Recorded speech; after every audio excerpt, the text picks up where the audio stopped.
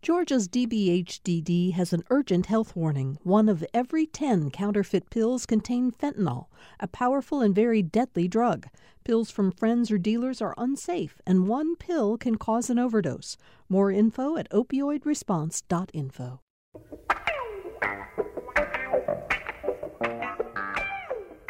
And so we come to the end of another week on Political Rewind. It is Friday, June 11th. I'm Bill Nigut. Thanks so much for joining us for the show today. I think, there are many people out there who have been followers of politics for a long time who can recall there was a time when politics slowed down in the summer to some extent, and certainly campaigning for races that are more than a year away became dormant in the summertime. But boy, that isn't the case anymore. And as usual, we have a lot to talk about with our panel on today's show. So let me get right to introducing everybody. Jim Galloway is back with us. Of course, we all know that Jim, for many years, was the premier political analyst at the Atlanta Journal-Constitution, the author of the Political Insider column, and now enjoying sort of a life of leisure. But as I've always said, Galloway, you're never going to put politics behind you. No, they always pull you back in, don't they? Just when I thought I was out. Thanks for being here today, Jim. We're joined by 2 other journalists today. Maya Prabhu is a reporter at the Atlanta Journal-Constitution covering politics and public policy. Maya, did you just finish covering your 3rd session of the state Senate? Have I got that right? 4th?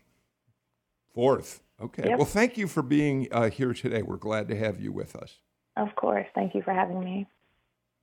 Chart Riggall is here. He's a reporter at the Marietta Daily Journal. Chart, we're glad to have you back on the show today. How are things going? We're going to talk a lot about Cobb County in the next few minutes. How are you doing?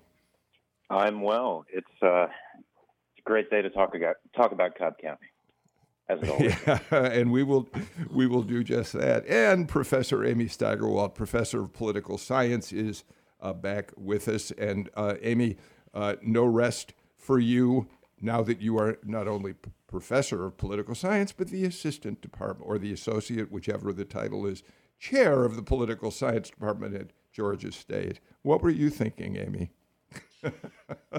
Terribly unclear. I guess I very much wanted to get called into meetings about budget and payroll and scheduling. It's absolutely delightful, but we get it done.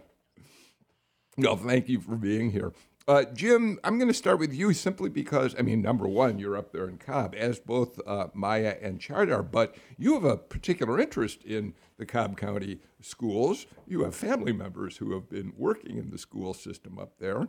Yesterday, the Cobb County School Board became the 2nd in Metro Atlanta, Cherokee being the 1st, to ban the teaching of critical race theory in its schools. It's interesting that the chair of the board, Randy Scamahorn, who brought up this resolution to ban it, said the critical race theory is a Marxist concept that pits one group of people against another. He calls it revisionist history, and history should be thorough. At the same time, a board member who recused, the Democrats on the board all recused themselves from the vote, it was the Republicans who voted for it, said, we really shouldn't be taking action on something we don't know very much about. Jim? I've got a feeling that not many members of the Cobb County Board of Education could really truly define what critical race theory is. And first of all, all history is revisionist history. That's what history is. It's finding more out about a topic and making sure the detail is told more thoroughly. But if we could back up just a little bit, just to kind of create a broader template here. This is not an isolated argument. This is a national campaign. It is a national talking point that Republicans have put out. You've already seen Brian Kemp, the governor of Georgia, condemn this teaching. You've had other school boards like Cherokee. I'm sure others will take it on as well. The Attorney General Chris Carr has come out. So this is a campaign, and it needs to be treated like a political campaign. Secondly, you have to remember that even though Metro Atlanta's suburbs are turning blue, the Cobb County Board of Education was the one entity in Cobb County government that remains in Republican hands. Because of district by district voting. There's a 4-3 majority, Republican majority on the Cobb School Board, and that's how it passed. You had four Republicans supporting, and 3 Democrats abstaining. So this is not an effort to take politics out of education.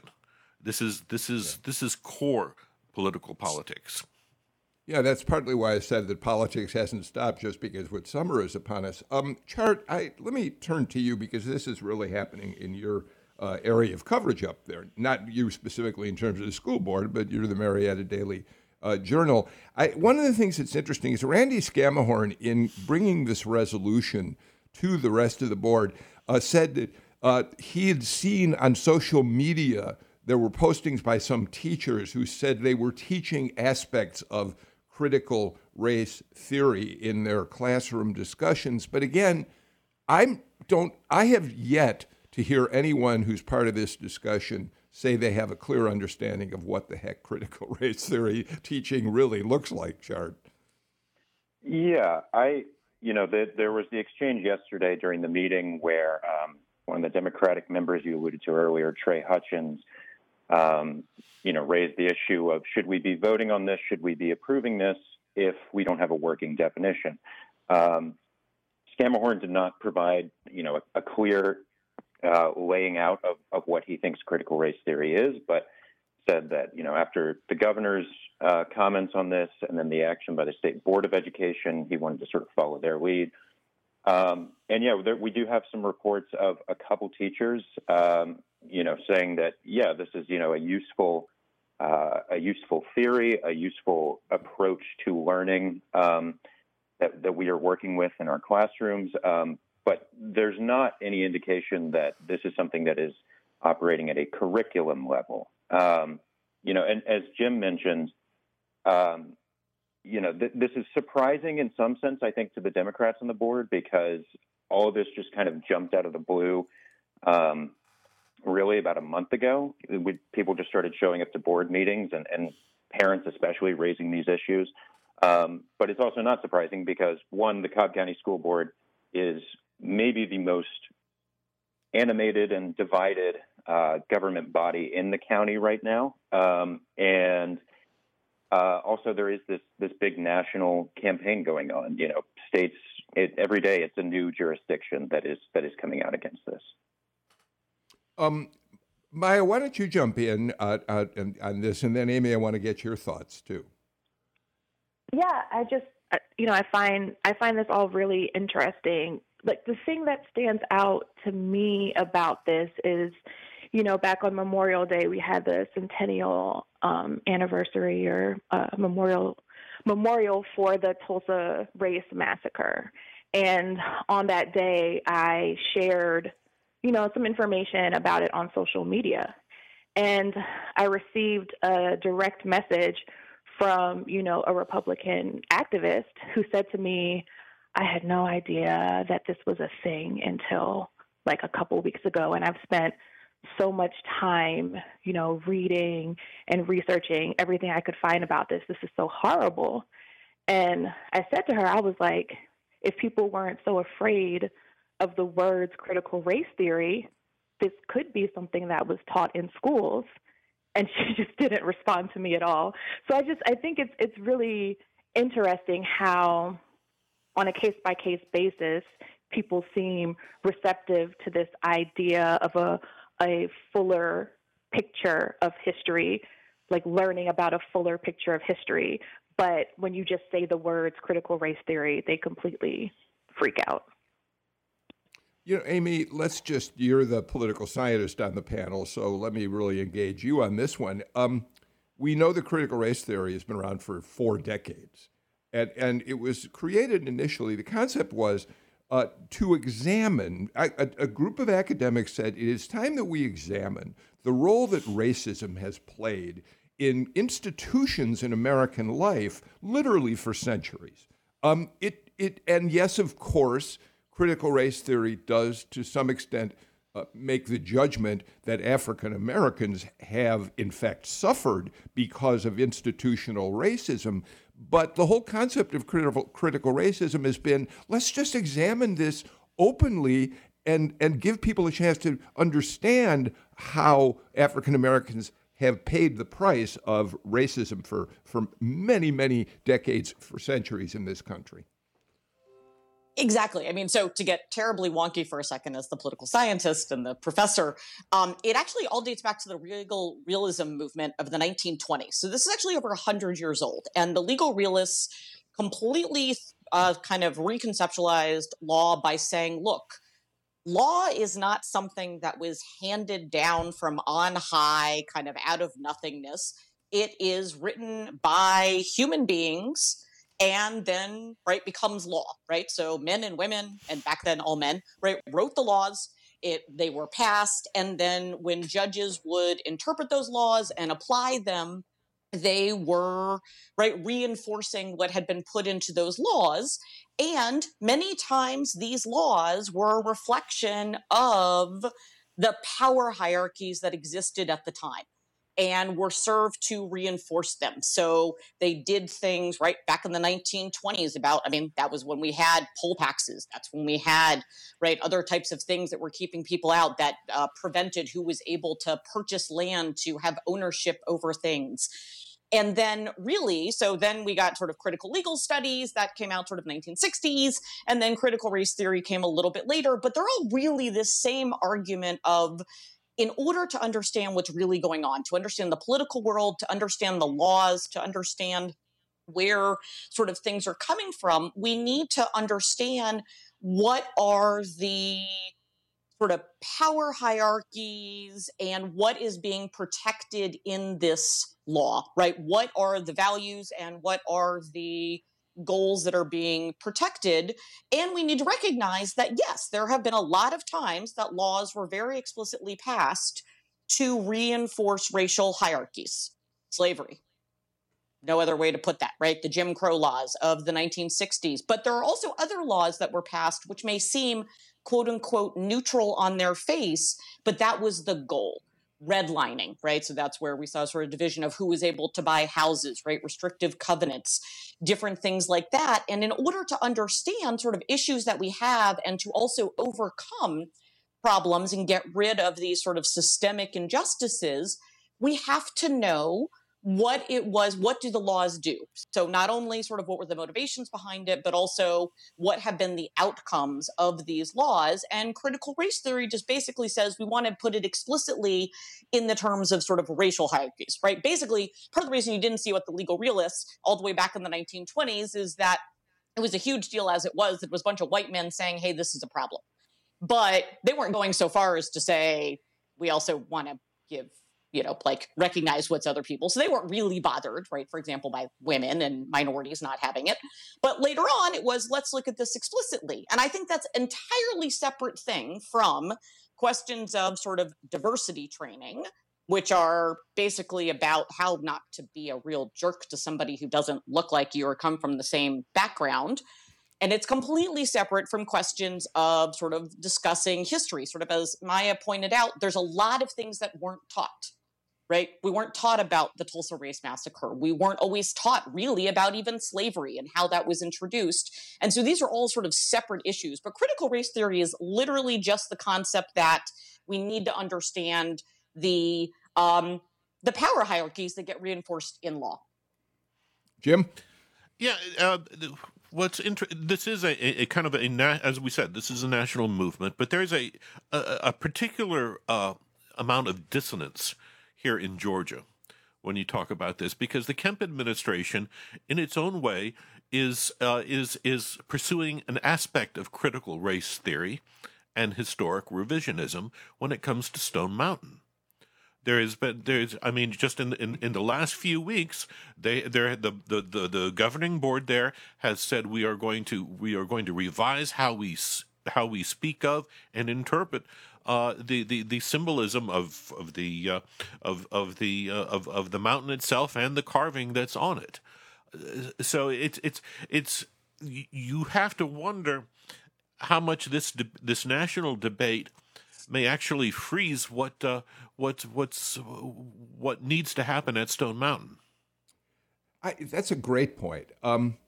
It's also true that Kemp, for the most part, has tried very hard to have a diversified administration, and he certainly has understood if the significance of having diverse people in his administration, which of course is different from whether you can teach a theory that suggests that students should understand the history of racism. Maya, a couple things. First of all, racism knows no geography. It's an American problem. Nevertheless, I'm a Chicagoan, came to Georgia many years ago, and certainly immediately began to really absorb the history of this region in terms of slavery, in terms of Jim Crow, in terms of lynchings. And it struck me that this history was so important for us to understand here, or else we don't know who we are in the state of Georgia. But here's the other part of that. I'm astonished. Republicans have done an amazing job getting their supporters to buy into so many things that they have said, Marxist Democrats, Socialist Democrats, whatever. And now it's been amazing to me to watch how quickly parents, school boards, others have embraced this notion that critical race theory is somehow an evil plot. I don't understand. The Republicans must feel good about how they can win their supporters over on things like this so easily. Yeah, it's interesting. I failed to mention earlier during the state Republican convention, I don't know what time it is, last weekend, they didn't discuss for very long, but they passed or they didn't discuss at all because they passed as a slate of resolutions, but they did pass a resolution, condemning any teachings of critical race theory or the 1619 Project in schools. And, it was something that was a talking point for most speakers who spoke during the convention. It wasn't something that was spoken about in any type of depth or detail. It was a buzzword that generated, it was an applause line. It was something that they knew that they said, that if they said it, it would cause people to cheer for them. We have to make sure that, our children aren't indoctrinated and critical race theory is not taught in our schools, and the crowd would go wild. But I feel like over the years, Republicans have been very good at generating buzzwords that would make the base that the base would respond viscerally to. And another thing, just to follow up on what Jim Galloway said about Kemp and revisionist, is you could make the argument that that's what happened with the repeal of the citizens arrest law, right? That was something that was put in place for the purpose of catching slaves during the Civil War. Literally, that was the law. And because of, unfortunately, what happened to Ahmaud Arbery on the coast, it became something that was important to Governor Kemp to fix. Is that not a reimagining or revisioning history and changing it to more accurately reflect the times that we're in? That's something that struck me when Chief said that. Yes, I hear that. Chart? Yeah, it's interesting that we're, we talk about this as a political issue, and even though it's not necessarily a politics as such issue. I mean, the two things that always get, especially in suburban areas, always get people worked up are education and housing. And these are the two things that are burning up Cobb County right now, are the school board and zoning issues.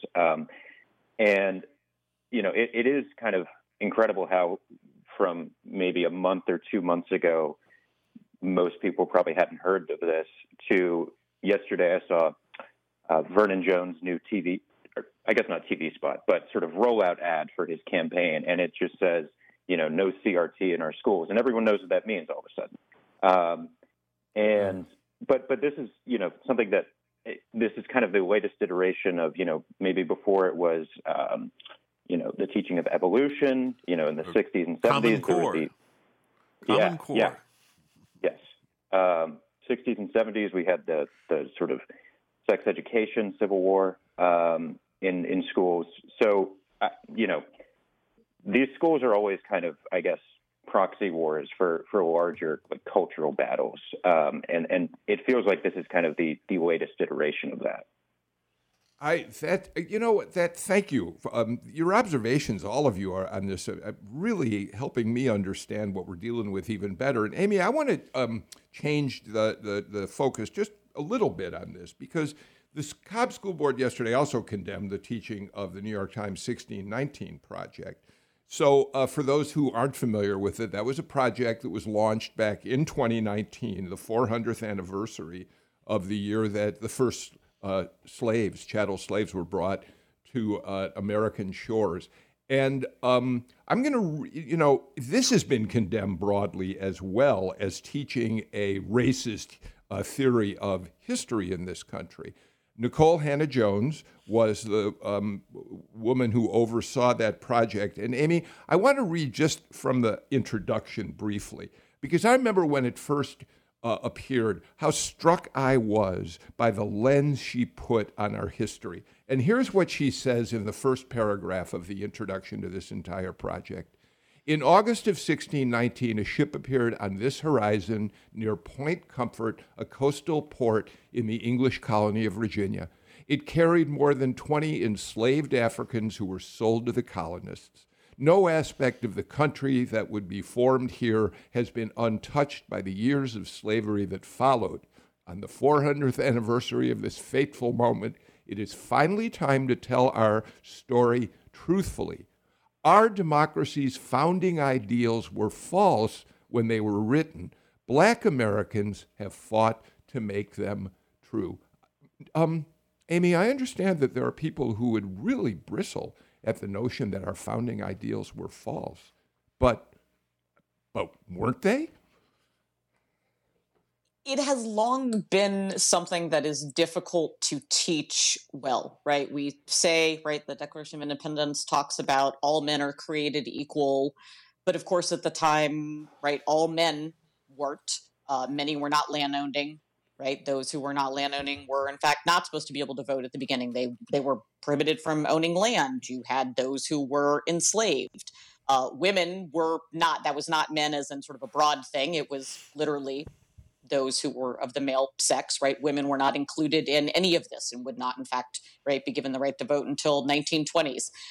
Native Americans were not actually fully given the right to vote until the 1960s, which a lot of people don't realize. And so there is this real disconnect between sort of some of the statements that were made and the ideals that were argued in the founding documents and the actual reality on the ground, right? And we see that in the debates over, right, the first drafting of the Constitution and the fact that there was, in fact, slavery and what to do with that and what to do with slave states and how to determine who is going to be brought in. And so I guess what I would say is there are lots of things that one can potentially criticize or be critical of, or different interpretations that come from the 1619 project. But what I think it's really trying to do is to tell us to stop for a second and rethink and reconceptualize and see how that might change our interpretation or how that might cause us to have a broader view of something, right? No one has to agree with everything, but the idea is to try to understand it and to then see how that might shape it. And there's a lot of points of it which are not incorrect, right? It is actually really difficult to teach U.S. history, to teach constitutional law, and deal with the fact that there is, yes, a total disconnect between what the Declaration of Independence says and the actual laws that were on the ground at the time. Jim, jump in. It's look, the easiest way to approach this is to address the fact that these American ideals, these declaration ideals contained in the Declaration of Independence, were aspirational. They weren't facts on the ground. They were where we are headed. It was an intention of where we want to go with this nation, and just quite, look, this is a very human nation. We fail quite a bit of the time. We fail and fail and fail, and every now and then we learn something and we get a little bit better. You cannot. One thing that has been a serious problem in teaching Georgia history is we have this blank spot from Appomattox to World War II, the period of Reconstruction and the reassertion of white supremacy in the Deep South. And until we can face that, until we can talk about it honestly, we're not exactly going to know who we are. And this is what worries me is that what we're seeing here with the Black Lives Matters movement of last year and the Republican antagonism toward critical race theory this year, we are setting out our goal lines, and I am very fearful of what's going to come up in the state legislature in January that will pursue this line of argument. Maya, I want to give you a last word before I get to a break. So go ahead and please make your point. Are you there? Have you muted your phone, Maya? I have muted my phone. Apologies. Just something really quickly I was thinking about as we've been discussing this is, I grew up I didn't grow up in Georgia. I grew up in Northern Virginia. My mother grew up in New York. And I remember I always had more. I would go to school, and when I got home, there was always more to learn. And a lot of times I was learning Black history. And I remember being in fourth grade and learning about the Revolutionary War, and my mother telling me, "Oh, well, make sure you talk about the fact that the first person to die in the Revolutionary War was a Black man, Crispus Attucks." And so I go into my fourth grade social studies class, and I say this to my teacher, and she looks at me and she says, "What is your source on this?" And I was like, I'm 10. So I'm like, well, what? So I go home, and we were nerds who had encyclopedias at home. So I go home and I make a photocopy of the Crispus Attucks entry in Encyclopedia Britannica, and I take it back in, and like her face just like blanches. It's just, and she was my teacher teaching social studies to fourth graders in the 90s. So it's just something that I thought about. What a power! Thank you. That's such a powerful story. We got to get to a break. Couple quick things first.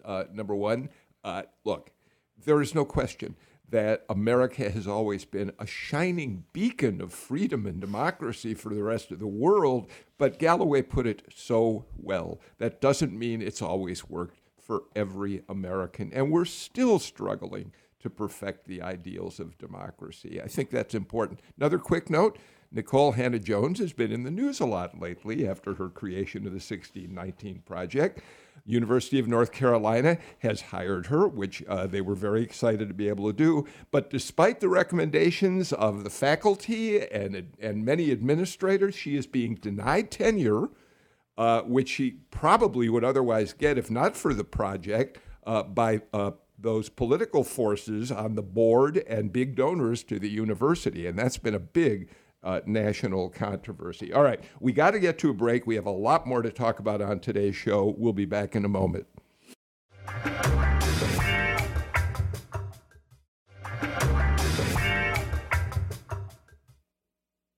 Amy Steigerwalt, Maya Prabhu, Chart Riggall, Jim Galloway join us for today's Political Rewind. Chart, I want to pick up a story that, once again, kind of is up there in your territory, the Marietta Daily Journal. Federal judge yesterday, Valerie Caproni, who works in the Southern District of New York, she heard the request by an organization called the Job Creators Network, which is a conservative group of business people, who wanted a preliminary injunction to stop Major League Baseball from sending the All-Star game, holding the All-Star game in Denver. They want it back in Atlanta, where it was originally scheduled until MLB pulled it over the Georgia voting law. And Judge Caproni, Valerie Caproni, here's one of her quotes to the Job Creators Network. Amber Misdawes found it this morning. She said, quote, "To say that the legal underpinnings of this lawsuit are weak and muddled is an understatement.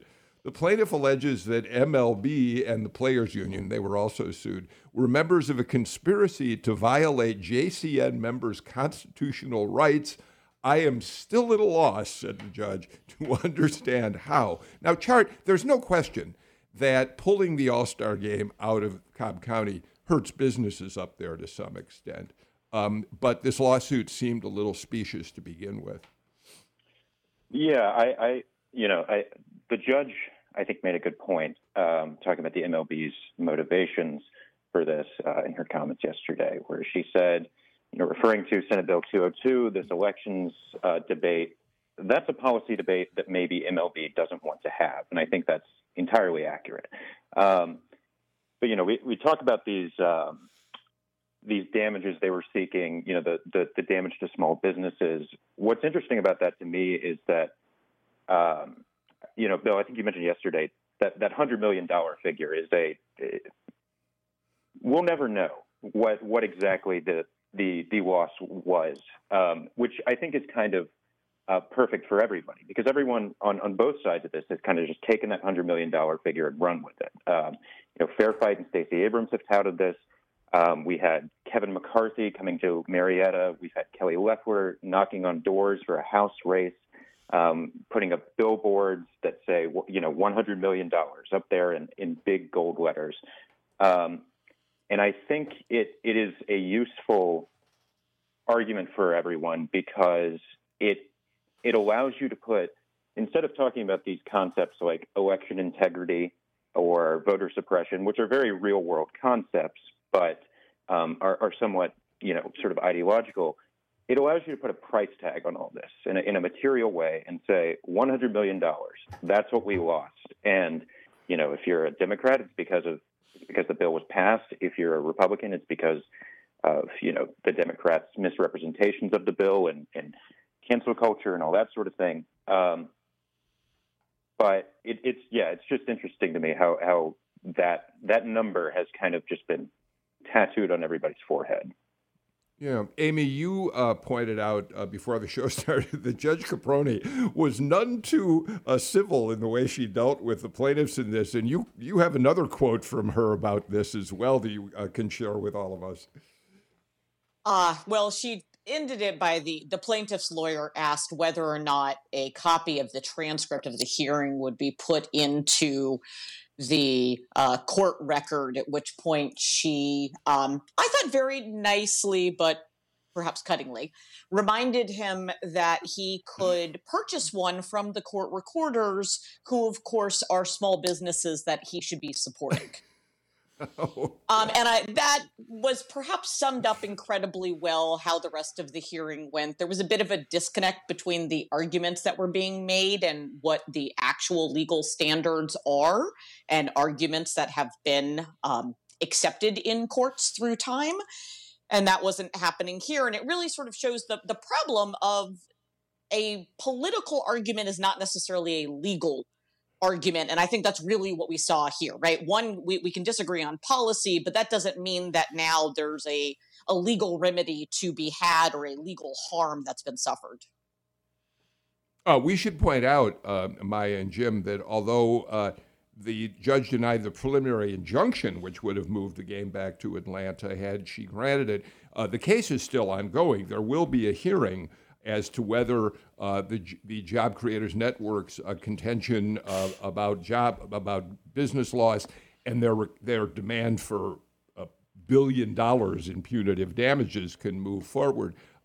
But Maya, I think one thing that's worth pointing out as we talk about this is the people who are behind the Job Creators Network. Robert and Rebecca Mercer are two of the biggest supporters, and we know, of course, they've been enormous supporters of Donald Trump. And our own Bernie Marcus, one of the founders of Home Depot, has been deeply involved in the Job Creators Network, too. And he, of course, has been an adamant and significant donor to Trump over the years. So once again, politics underlies all of this. Yeah, definitely. You know, it's interesting. I think the quote in the story that I read about the ruling on the preliminary injunction was like, I assume you're still going to want to argue the merits of this case. And so it'll be interesting to see if they will. It seems like, according to the judge, they have some homework to do. They need to figure out how to make their arguments in a way that are more compelling, if there are arguments that can be made in a way that are more compelling to the judge. And, you know, like you said, politics is completely intertwined in everything we do these days, whether we like it or not.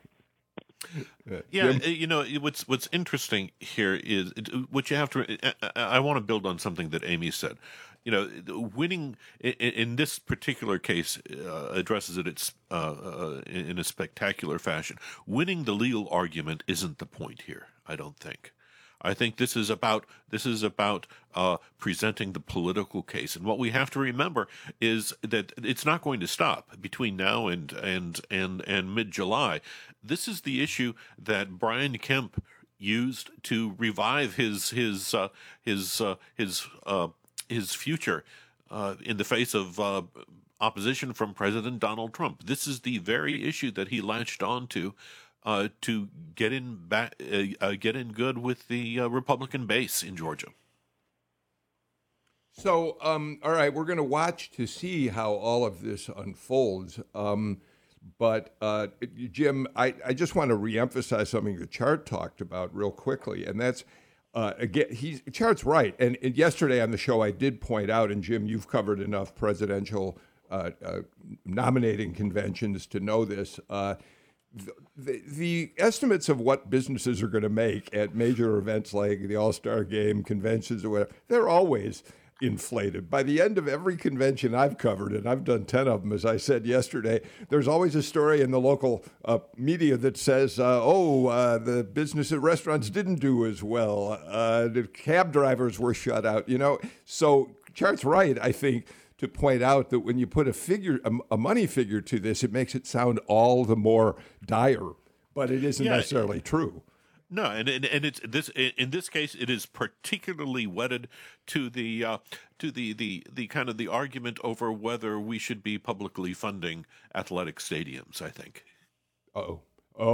That's Galloway. Thank you for mentioning that. All right, let's do this. Let's get our final break of the show out of the way, and we've got a lot more to talk about when we come back on Political Rewind.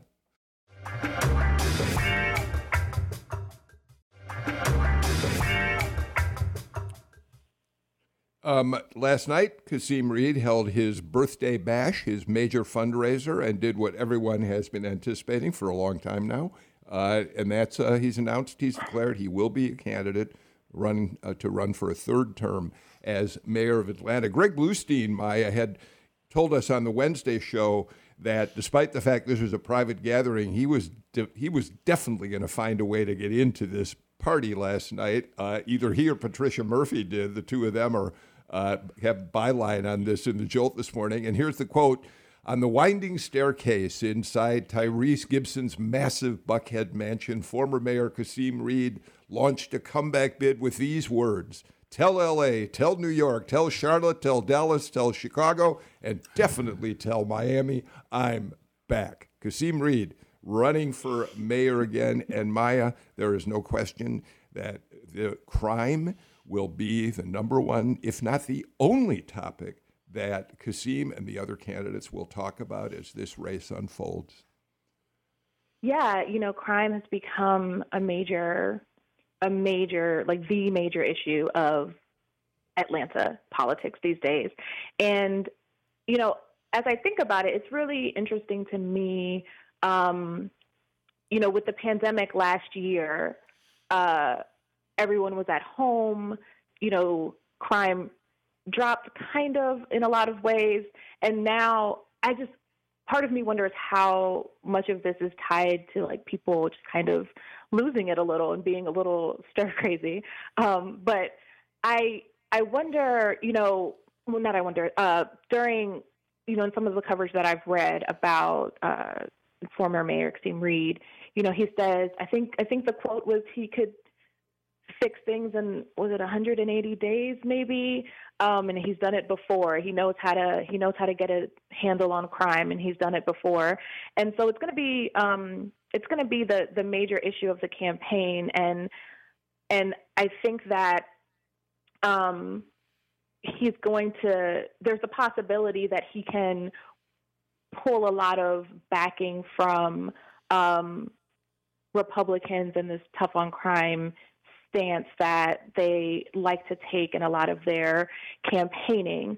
And another thing that I found was interesting was, I know last year there was all this talk about defunding the police and reallocating funds and putting money in other places. And I think the most recent budget numbers increased police by, I think it was 7%, the police budget. So it'll be interesting to see how that all pans out, and if people kind of buy what Kasim Reed is saying. Jim? Yeah, you've got a lot of skepticism out there in Atlanta political circles.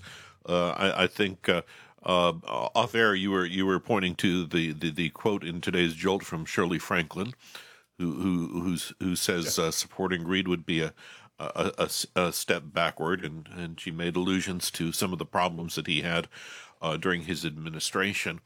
But I think if you want to make sense of what he's doing, I think you've got to remember is that the mayoral election in Atlanta has become a two-step process, and the first step is getting into a runoff. There are going to be at least I think we're up to 5 candidates so far. Yes, probably. Yeah. So okay, so let us suppose that Kasim Reed is polling only at 19%, say, which you would say is not good for a two-term mayor of Atlanta, but 19% could be enough to get him into a runoff, and then once that happens, you've got a very, very quick kind of run up to choose sides, and you have whoever can wed Buckhead to Southwest Atlanta is going to be the winner. So, Chart, I want to go back to what Jim is beginning this conversation about that's important, but I want to ask you as a journalist to weigh in on something here. Of course, you're in Metro Atlanta, so what happens in the city of Atlanta matters greatly to your readers up there in Marietta. But, the Atlanta mayor's race is incredibly important to the entire state. Our show reaches a statewide audience, so I'm trying to gauge, as we move forward, how much time and attention to the mayor's race in Atlanta is going to be important to us, and how will we tell this story so that the entire state listening audience recognizes its value? Help me with that, Chart. Yeah, absolutely. I mean, it's interesting. I cover Cobb County, but I live in Atlanta, and it was weird to me for the first few months of this year just how little attention this race was getting. Obviously, that all ended when Mayor Bottoms announced she was not running for re-election, and is just, skyrocketed with Kasim Reed's sort of Sunset Boulevard moment on the spiral staircase. I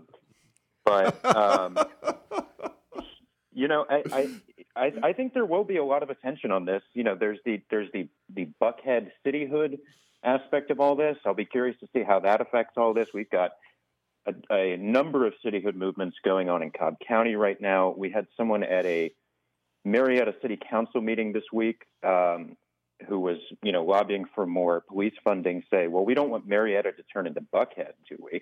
Which a year ago would have just been meant a completely different thing.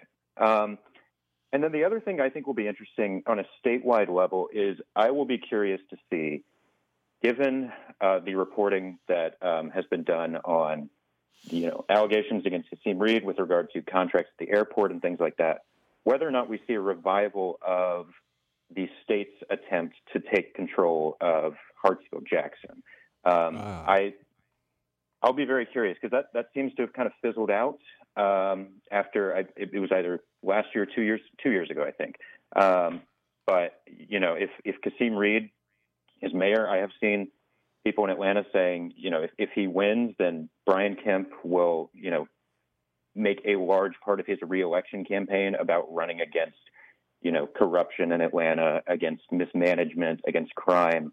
But it definitely will change things for 2022, I think, and could have a lot of impact in the legislature.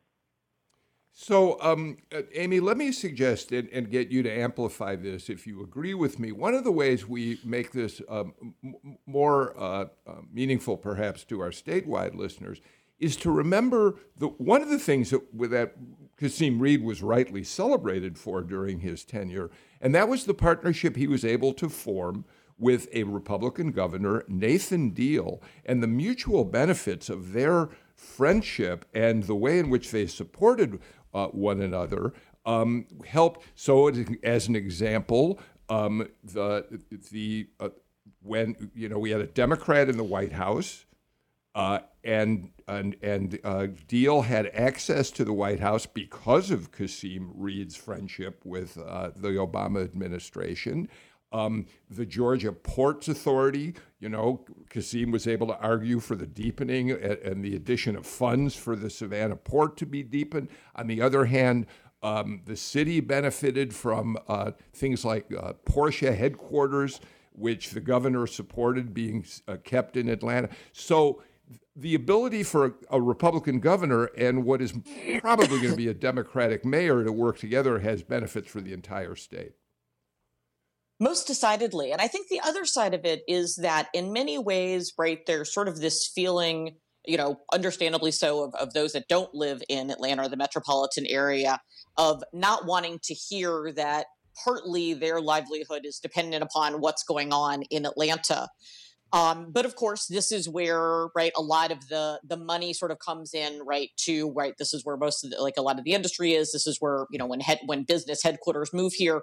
But I think it's just as important that the health of Atlanta, right, in the metropolitan area is dependent upon what's going on in the rest of the state, right? It helps Atlanta if we ensure that our agricultural industry is operating the way that it's supposed to. And so it was, in fact, leaders in Atlanta that were pushing to try to ensure that funds were sent down after Hurricane Matthew, right, and other natural disasters there. As you said, it helps Atlanta that the port was deepened, and that way, right, necessary construction materials and other things can be able to get here. And so in that way, it is, in fact, really important for all of the state that there's this good working relationship, because one of the things that we've also seen is that there's been shall we say, some petty fights that have gotten in the way of reaching good solutions to things over the past couple years, given the sort of very public dislike of Governor Kemp and Mayor Bottoms for each other. Instead of being able to work together, for example, during the pandemic, we instead, there was a lot of antagonism and things like that. And so it really is one of those where there's a lot of ways it goes both ways. And as you sort of pointed to, that you would have, right, a mayor of Atlanta can really help with getting needed efforts out to other parts of the state that really need it, because, the mayor of Atlanta is going to be the next recognizable, also political figure in the state, for better or for worse. Jim? Just to kind of build on what Chart was saying earlier. I don't know what Kasim Reed's relationship with Brian Kemp is, with the governor of Georgia, if there's any relationship. But I know he has strong ties to the state legislature, where he served for a number of years. His relationship with David Ralston is pretty strong. I would imagine that he's got some close friends in the state Senate. So I think if I'm Kasim Reed, one of the pitches that I'm making is that making me mayor is one way to keep the Atlanta airport in Atlanta hands. So I think that we might look to that. The other thing is, if his campaign is built upon getting Republican votes out of Buckhead, I think it also might undercut the City of Buckhead movement. Because they would have entree to the mayor's office in a way that they might not otherwise have. Yeah. By the way, Chart, I want to give you a second here, but let me say we're going to dig. I was going to try to get into the Buckhead City issue today. We're not going to have a chance to, but we're going to take it up on Monday because it's very important. Chart? Yeah, I mean, to speaking to all those points, I think the other thing from the statewide perspective will be, how does this affect, the sort of state government's approach to crime in Atlanta? Because we've had Governor Kemp doing these operations with the state patrol in the city against street racing, against shootings, that kind of thing, sort of saying that, you guys can't take care of this on your own. We need to step in. We had David Ralston earlier this year saying he wants the state government to take a more active role in this. And so it'll be interesting how that works out. And as Maya alluded to, I will be curious to see sort of what positions Kasim Reed takes on these issues of criminal justice and policing. What happens to the city jail? What happens to the police budget? Are we going to hire more officers? All that kind of thing. All right. Thank you all for a really fascinating conversation today. We're just about out of time for Political Rewind today. Jim Galloway, Maya Prabhu, thank you very much for being here. Chart Riggall. I do want to say, Maya and Chart, we've really, I think for each of you, this is like your second appearance on Political Rewind, and it's been great to add you to our group of people who join us for the show. So thanks so much to both of you for participating today. Hey, by the way, quick question, Amy Steigerwalt. Have a good summer and get out there and do your best as the associate or assistant department head at Georgia State University, okay? Well, thank you. I shall try. We have a new president finally. It's very exciting. That's right. The new president has been announced. We don't have time to talk about that today. All right, we're out of time. We're back on Monday. Jim Galloway will be back with me for Monday's show. Take care. Stay healthy. I don't know what to say about masks. It is still important to have your mask with you, I think, and be careful. Even if you're vaccinated, and please, if you're not vaccinated, go get a vaccine. And if you have been vaccinated, try to convince a neighbor that it's time for her or him to do it as well. That's it. Have a great weekend. I'm Bill Nigut. See y'all back here on Monday. Bye-bye.